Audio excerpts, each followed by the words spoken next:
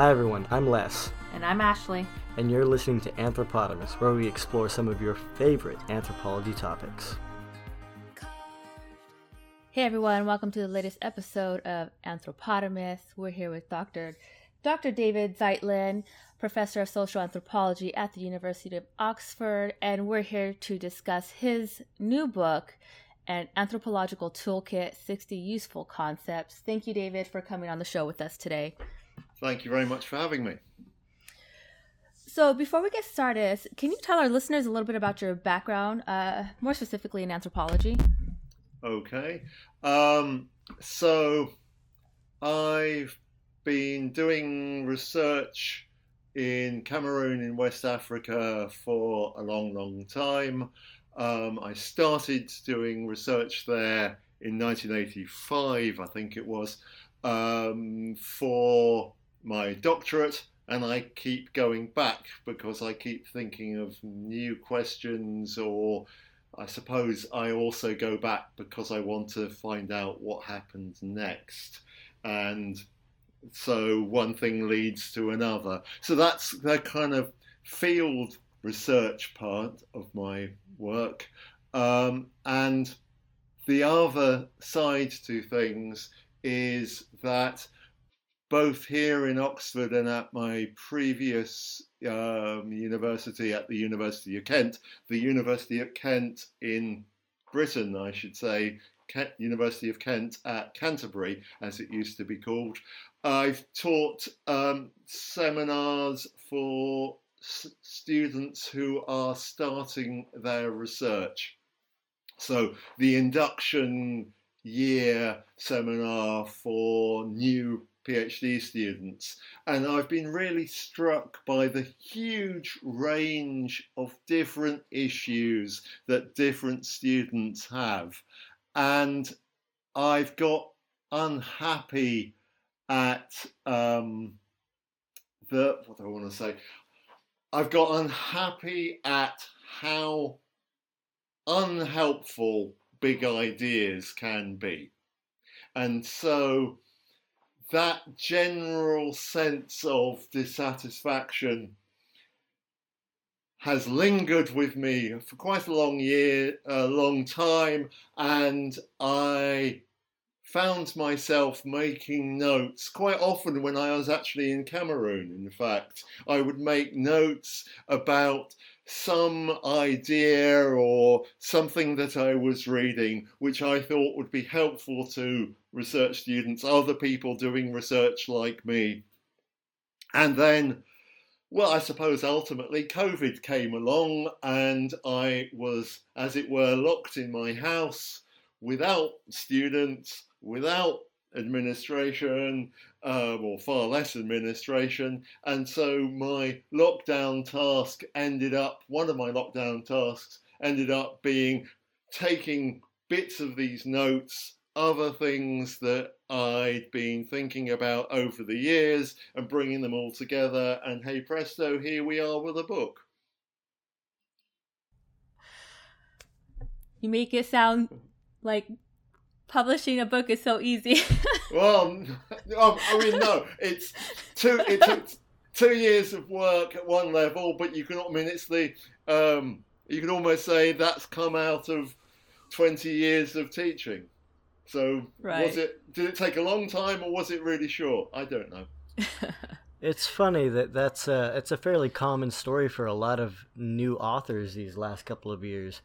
They've had all this experience or all this these things, kind of bopping around in their head, and then when the lockdown happened and they have no other outlet, they just get to kind of start writing and get it out there just because they've got nothing better to do.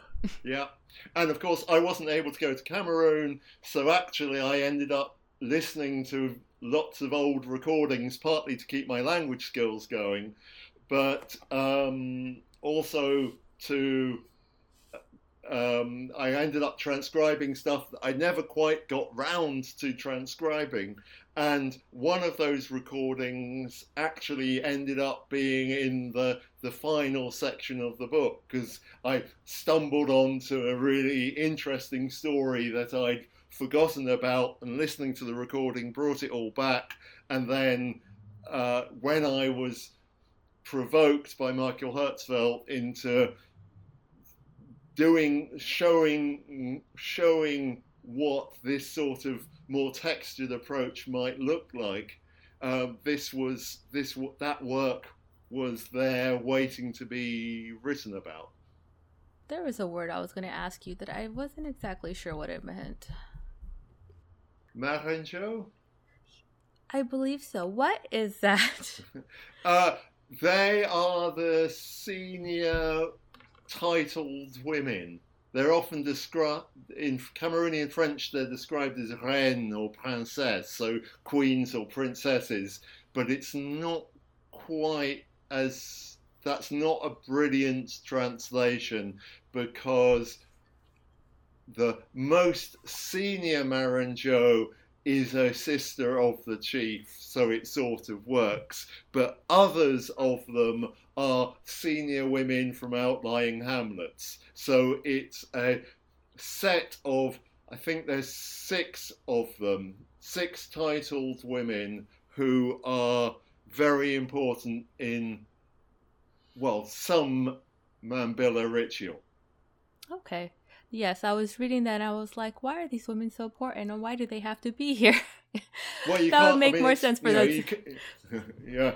You can't do, there are rituals you can't do without some men. There are other rituals you need the women, and actually the Ngwen ritual you need both. And that was part of the problem, that the events, and I now can't remember the date.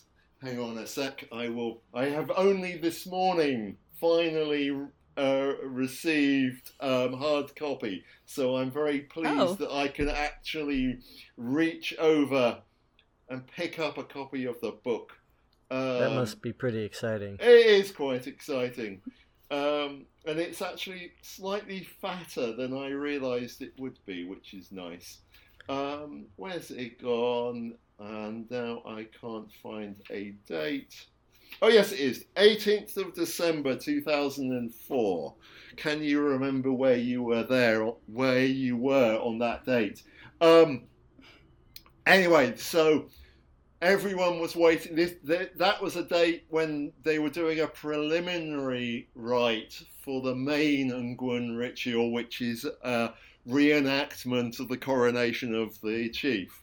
So very relevant in Britain at the moment, where we're all thinking about coronations and funerals and things. But so in order to do this preliminary ritual, you needed the senior women, the Marangeau, and then there are ritual chiefs. And I've sort of been inducted to become a ritual chief. And both have to be present at the same time, and there came a point where there were no women, and so the men sat around drinking, waiting, and eventually the senior woman arrived, and she was very cross because she'd been held up at an outlying hamlet, and it was extremely unclear to me what was going on. And so the next day I went and saw her and asked her, and I got this long rant basically about why she got held up.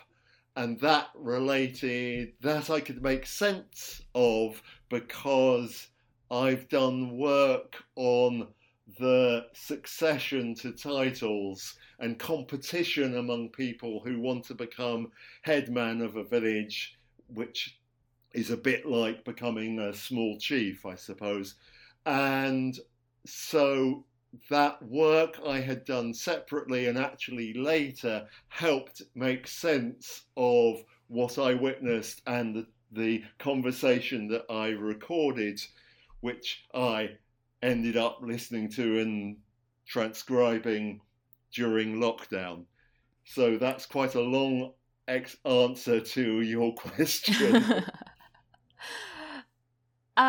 So looking at your bio, it seems you have a lot of interest revolving around photography, such as social networks and photographic supplies in Nigeria. So you mentioned earlier that you have all these students coming in with such a broad range of interests. Is that the primary reason why you decided to write this book? Because it seems a bit different than your other work. Right. Oh, it most certainly is. Yeah. And I should clarify, the seminar I'm running, it's not just my students, it's for the whole department. And so it's all sorts of different stuff. So actually, I am learning, I suspect, more from them than they are from me. But having to be able to address the research problems of the students of my colleagues has led me to have, an appreciation for a far wider range of theory than I can ever deploy myself in my own work. And yeah, that's why this book is so different. So in my own work, it really, everything kind of starts and ends in Cameroon, really. Cameroon or Nigeria next door. And I should say, I mean, you've picked up this thing about the supply chains. That's a project waiting for someone else to do. I haven't done that myself, and I would love to find a student who wanted to work on that. So your book is essentially, a good portion of it is essentially just definition of anthropology concepts, which you really tie well together with your ethnographic work at the end. What was the reason for choosing this particular list of words? Yeah, thank you. That's a good one. I suppose the overwhelming justification for, let's start with the things I've left out. What I've left out are the really big ones. There isn't an entry on postmodernism, there isn't an entry on economic or Marxism, say, there isn't an entry on ontology. Those kind of big theoretical ideas don't need any help from me. It's about the smaller ideas, which I still think are really interesting and really helpful, which, as it were, need a critical friend. And so the point of the book really is not to seize on one big idea and think it can help explain everything. Far better to use a wide range of different ideas, concepts, theories, call them what you will, and tailor a set of theoretical approaches, that help you understand whatever the problem is that you're trying to come to grips with. I often call it an eclectic anthropology or eclectic theory. It's been suggested to me that this is also almost theoretical anarchism, and I'm increasingly comfortable with that description.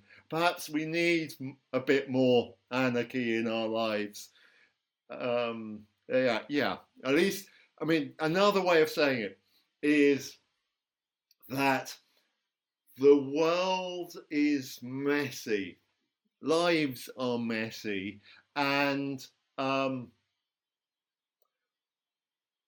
what a lot of theoretical approaches do is simplify and smooth out the mess.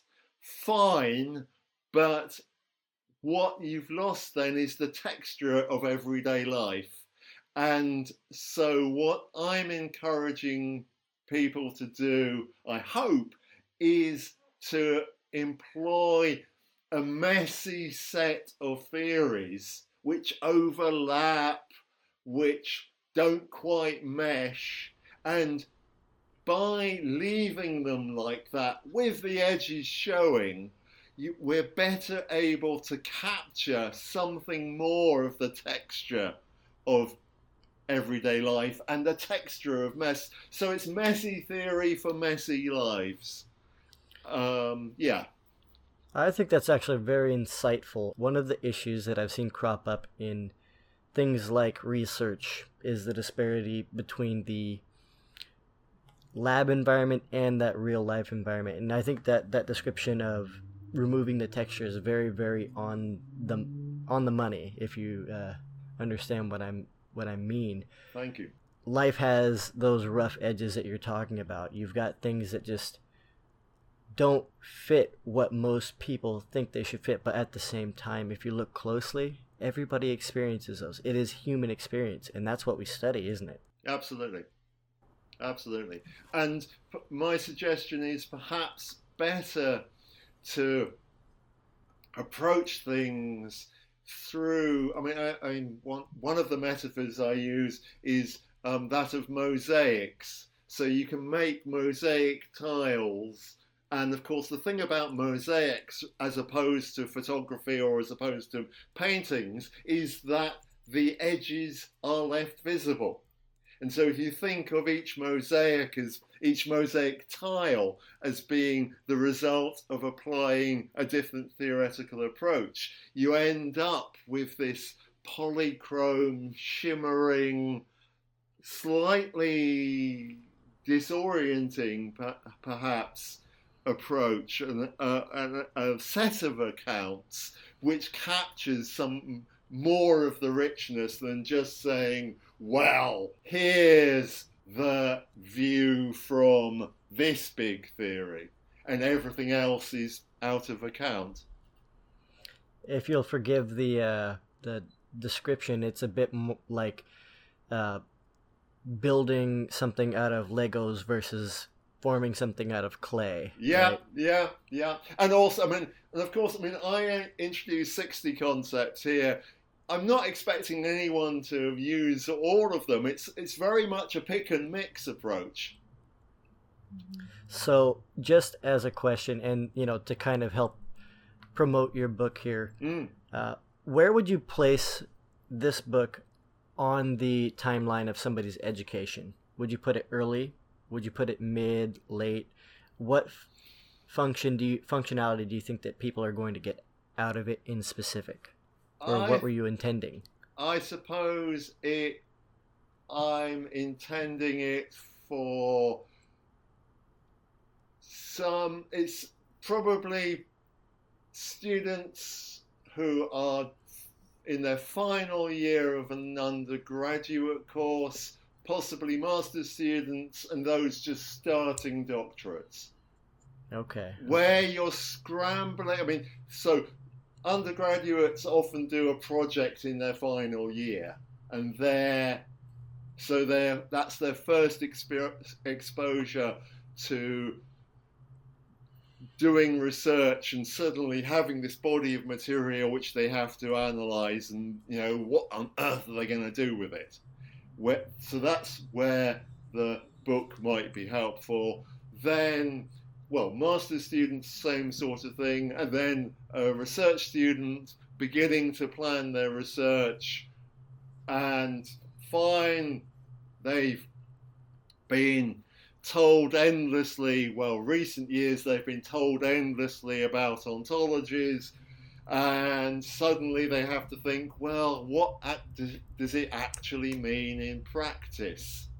How can I actually ask questions, make sense of the answers? And it's at that sort of point where, in my opinion, I find ontologies less and less helpful. It might be that you end up studying arguments where different people in the same group are arguing. Actually, they may be arguing about ontologies, and so you can't actually apply an ontological perspective when the people you are analysing, people you are studying, working with, are themselves arguing about ontologies, and their ideas like essentially contested concepts might actually be far more helpful. And that's the idea that there aren't necessarily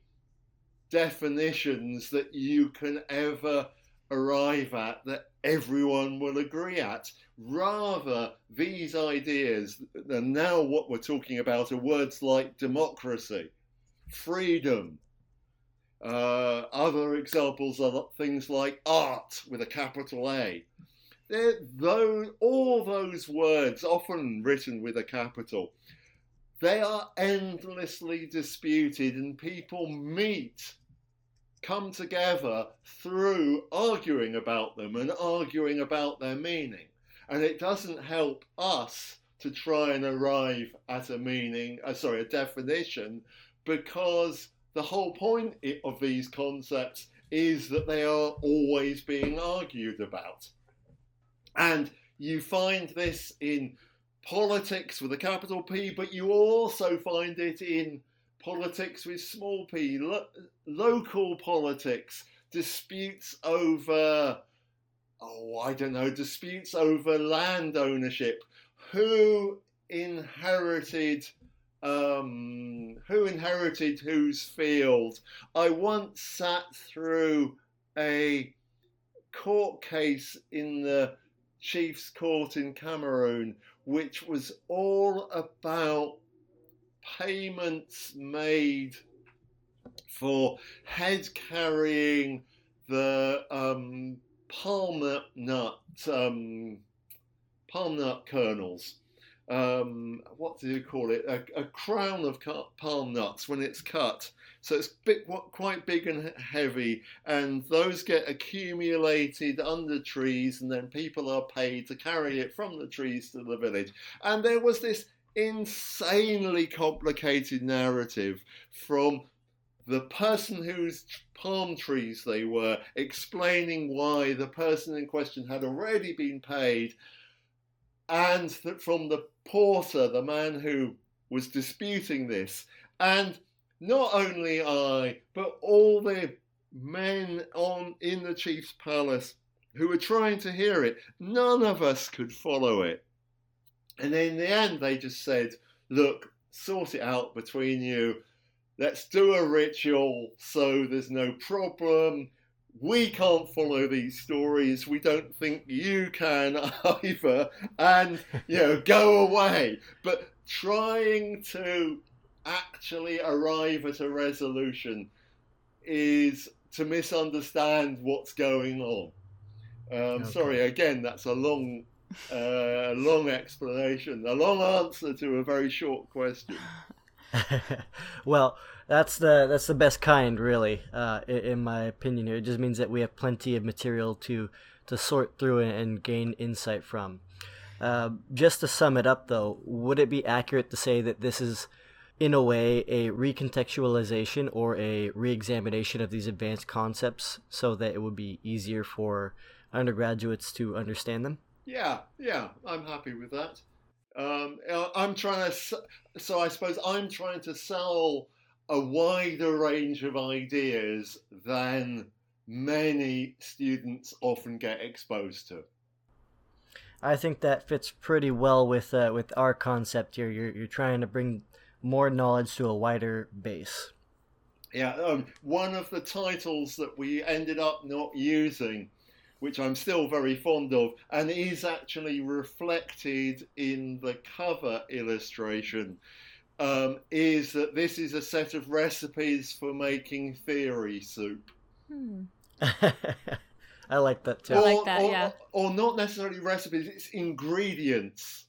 It's ingredients for making theory soup. So a theory soup would be an individual project, and each of the 60 different sections is one ingredient. Sort of an anthropologist cookbook. Yeah. I mean, there are anthropologist cookbooks which are actually about doing cooking.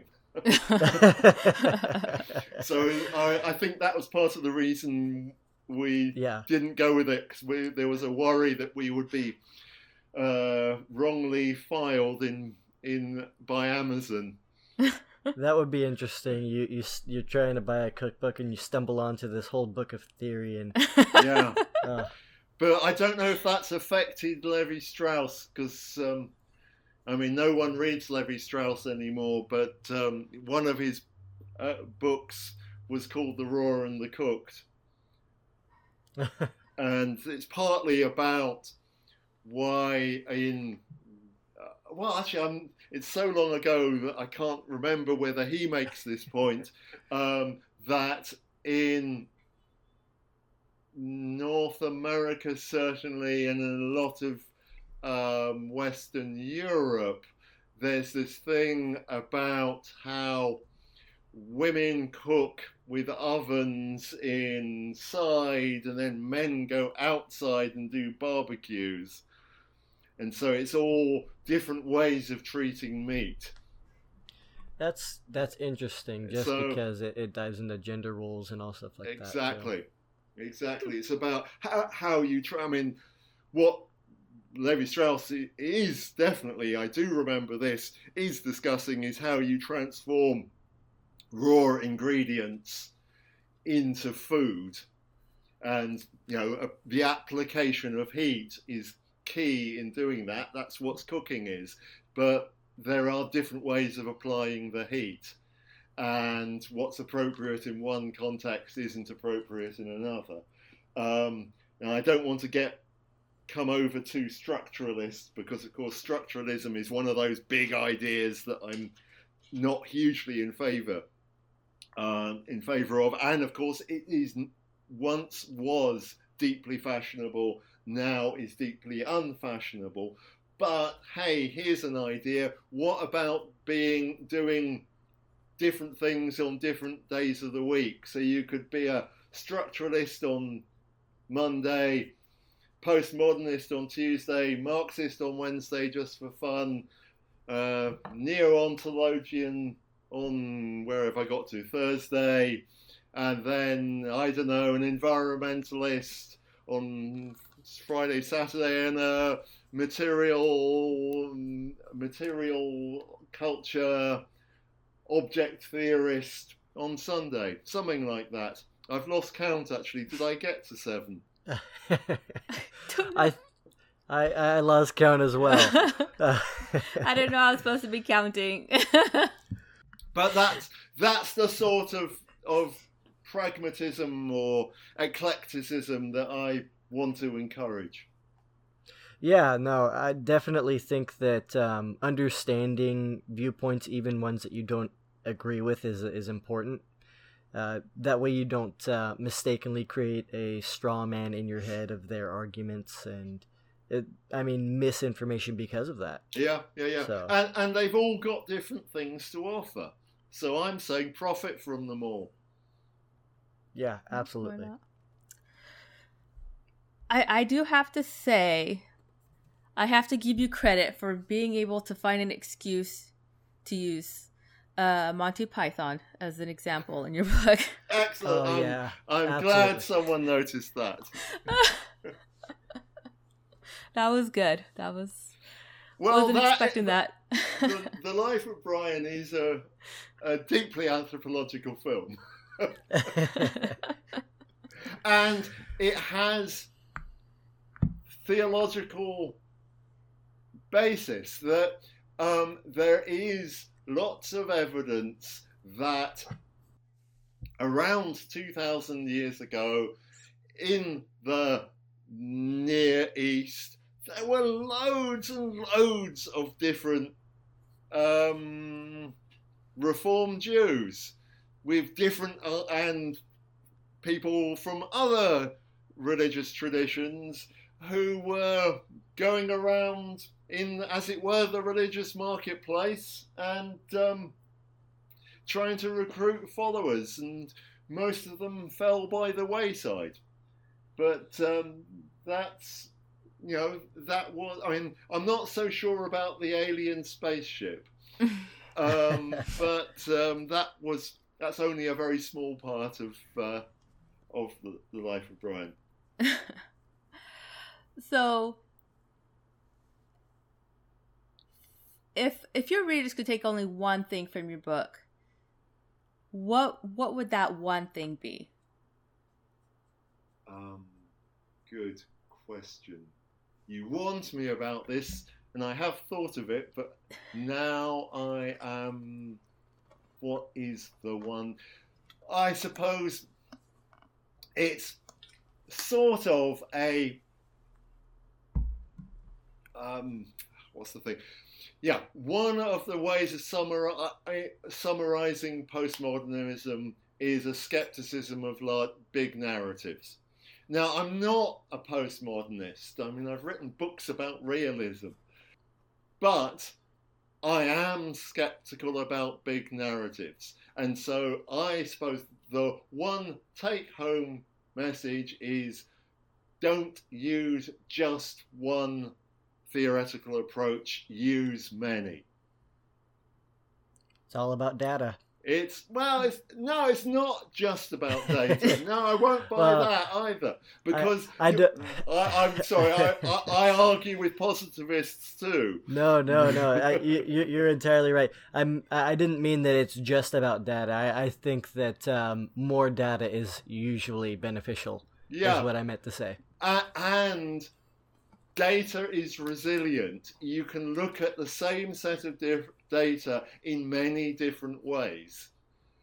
And that's true. That's context the point. Matters. Yeah. Mm-hmm. And perspective matters. So, if you sit around, I mean, at what you've got Thanksgiving coming up quite soon, family gatherings, Thanksgivings, funerals, or whatever.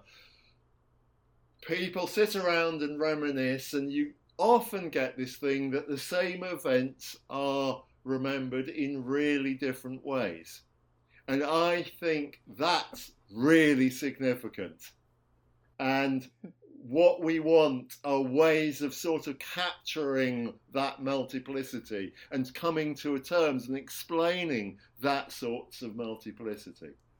All right. Once again, we were talking to Dr. David Zeitlin, author of the new book, An Anthropological Toolkit, 60 Useful Concepts. Also, we'd like to announce we now officially have a website. Visit us at www.anthropotamus.com, where you can find Dr. Zeitlin's book. Thank you. See you next time. Thank you all for listening. Distribution of Anthropotamus is in collaboration with the American Anthropological Association. Please continue to follow us on Instagram and Twitter at Anthropotamus for our latest episodes, show notes, and book discussion schedule.